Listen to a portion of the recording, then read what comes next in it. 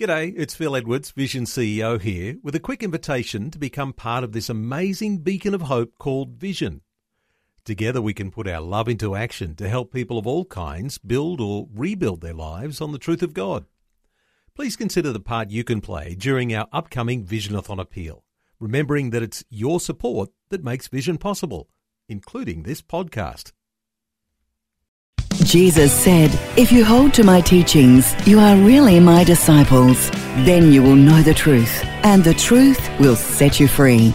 We believe that our God is a God of miracles. All things are possible to Him, and yet it would seem that we, finite beings as we are, can actually place limits upon God. This is what the children of Israel did in the wilderness. In Psalm 78 we read how often they provoked Him in the wilderness and grieved Him in the desert. Yes, again and again they tempted God and limited the Holy One of Israel. God wanted to do so much for them, but they put limits on what He could do. Amazing. Then we read, they did not remember His power, the day when He redeemed them from the enemy. If only they had remembered the incredible miracles that He'd already worked on their behalf, they may have had more faith for the future. It is possible to limit God from working in our lives. Maybe you need a miracle right now, and you're finding it hard to trust God. Dear friend, remember all that the Lord has done for you, and don't place limits on what He can do for you in the future.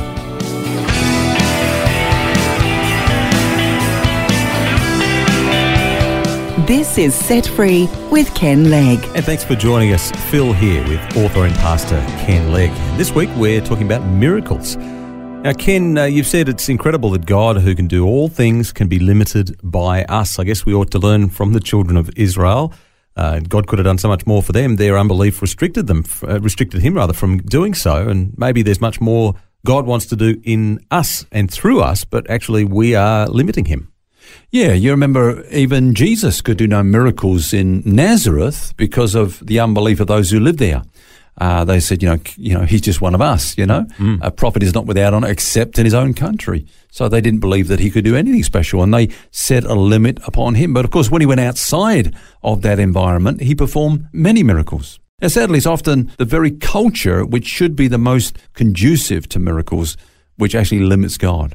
So let's ask ourselves the question this week, Phil. What is it about our culture, the culture we live in, I'm talking about spiritually, that limits God? Does it set a limit or prevent God from doing supernatural things? What I'd like us to do throughout this week is to talk about some of the myths that have been created maybe by our culture about miracles which set limits upon God.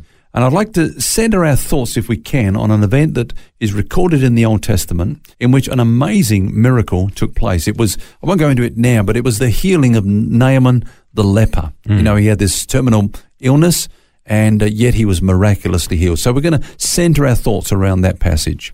Okay, so you're going to share with us some myths that we have also concerning miracles. What are they? Well, the first myth is that God does miracles on demand. Naaman's leprosy, you remember, brought him before the king, and the king of Syria sent him to the king of Israel. The king of Syria sent this letter to the king of Israel and said this, "When this letter comes to you, know that I've sent Naaman my servant to you, that you may heal him of his leprosy." He kind of basically demanded a healing. Yep. If you sort of backtrack a little bit, Phil, what really started all this off, triggered the whole thing off, is that in Naaman's house, and a Syrian captain of the Syrian army, there was an Israelite slave girl, servant girl. And when she heard that her master was sick, she said, that he would go to the prophet in Israel. He would heal him. Well, he ended up not before the prophet initially, but the king. And the king from Syria sent this letter saying, heal him. In other words, a healing on demand.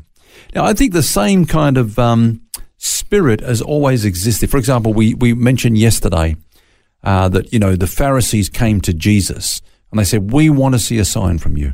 Miracles on demand. You've got to deliver. Show us a miracle." Herod wanted to see some signs from John the Baptist, wasn't it? And, people just kind of want to see demands when they want to see them because they're operating in unbelief. And I think today, we've got the same kind of situation with sign seeking there are certain people that actually go to crusades, miracle crusades, purely just to see what happens, miracles. Yeah. Sadly, what happens in those environments often is, the sick get wheeled in on their wheelchairs and they get wheeled out because it's an environment which is often an environment of actually unbelief, not faith. People don't go, and they're going to see whether God is real, to test God, if you like. We hear many stories of people seeking other signs, gold dust in teeth and gold dust on the ceiling and all those kinds of things. But what do you do with that?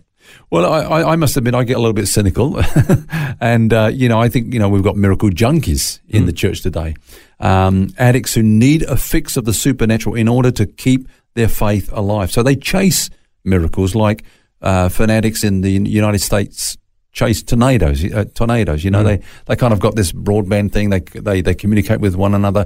There's a tornado happening over at blah blah this place, so everybody goes over there. Yep. It's like that with miracles. There's gold dust happening at the convention centre, and there's a big crowd that go over there to see the spectacular. Yes, but isn't it a culture that's been created within the church? So in a sense, you can't really blame people for thinking that way.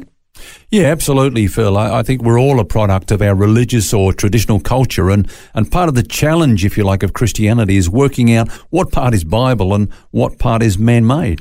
Now, this is an environment that's created. It's created by what I call miracle pushers. People are always pushing miracles. They're like the separated dad, who gives, when he sees his kids, gives them lollies and lets them stay up late, toys, treats, all that sort of thing. And that person, just really becomes the kid's mum's worst nightmare. Yeah, well, she's got to clean up the mess when they come back home. Yeah, because he's created a world that's unreal. And they've got to come back down to the structure of living normal life. Yeah. Now, it's like that in the Christian life. I think if we just keep hyping people up to live in the spectacular, look for the spectacular all the time, they're not going to live in the real world and identify with real people. So, we have created this environment, and we need to understand that it's not really a healthy environment. Can you give us some examples? Yep. For example, there are miracles that take place. For example, a miraculous cancellation of debt. If you've got a debt, Phil, okay, and then you could go along to one of these crusades. Who wants a miracle? I need a miracle. I've got this debt. I'm up to my eyeballs, my credit card's maxed out and so on. Okay, we're going to pray and believe that your debt is going to be cancelled. Now, God could do a miracle.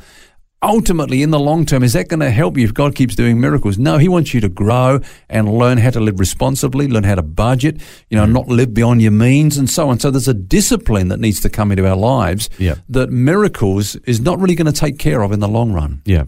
Another example would be, for example, let's say your marriage is in trouble. Well, let's pray for a miracle for this marriage. Hey, God might do that, and He's done that many times over.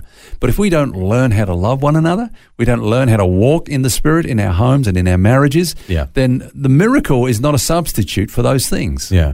The attitude that you talk about, Ken, of miracles on demand, it was prevalent when Jesus was on earth as a man as well, but it still didn't stop Him performing miracles, although He did refuse to produce them when others demanded it of Him. That's a very good point, Phil. He did many miracles, but He chose them to do them His way and in His time. He said, in fact, an evil and adulterous generation seeks after a sign. He didn't say, I'm not going to give them a sign. He said, there will be no sign given to them except the sign of the prophet Jonah. So He gave them an amazing sign, the rising from the dead. There's no greater sign than that. But He didn't allow them to dictate when and how and what signs He would perform. And so here's the dangers that we throw the baby out with the bathwater just because some immature people have handled the miraculous in the wrong way. So really the Pharisees wanted a miracle, not because they believed, but because of their unbelief. That's right. Let me give you an example, Phil. Somebody once said to me, there's a great miracle crusade on. Evangelist is coming to town, and are you coming? I said, no, I'm saved. He's preaching the gospel. I'm already saved. But he's going to do miracles. He's going to do healings. But I'm not sick, I said. But you'll see miracles. So I said, but why do I need to see miracles? I believe in God. I believe in His word. I don't need that to be substantiated. Now, it would be out of unbelief that I went, testing God. Well, let's see whether you are a God of miracles, Lord. I know He's a God of miracles. I know that He can heal the sick and raise the dead and heal the blind and so on. And so we need to be careful that we don't get into the miraculous out of a sense of unbelief to substantiate our faith. Our faith stands on the Word of God.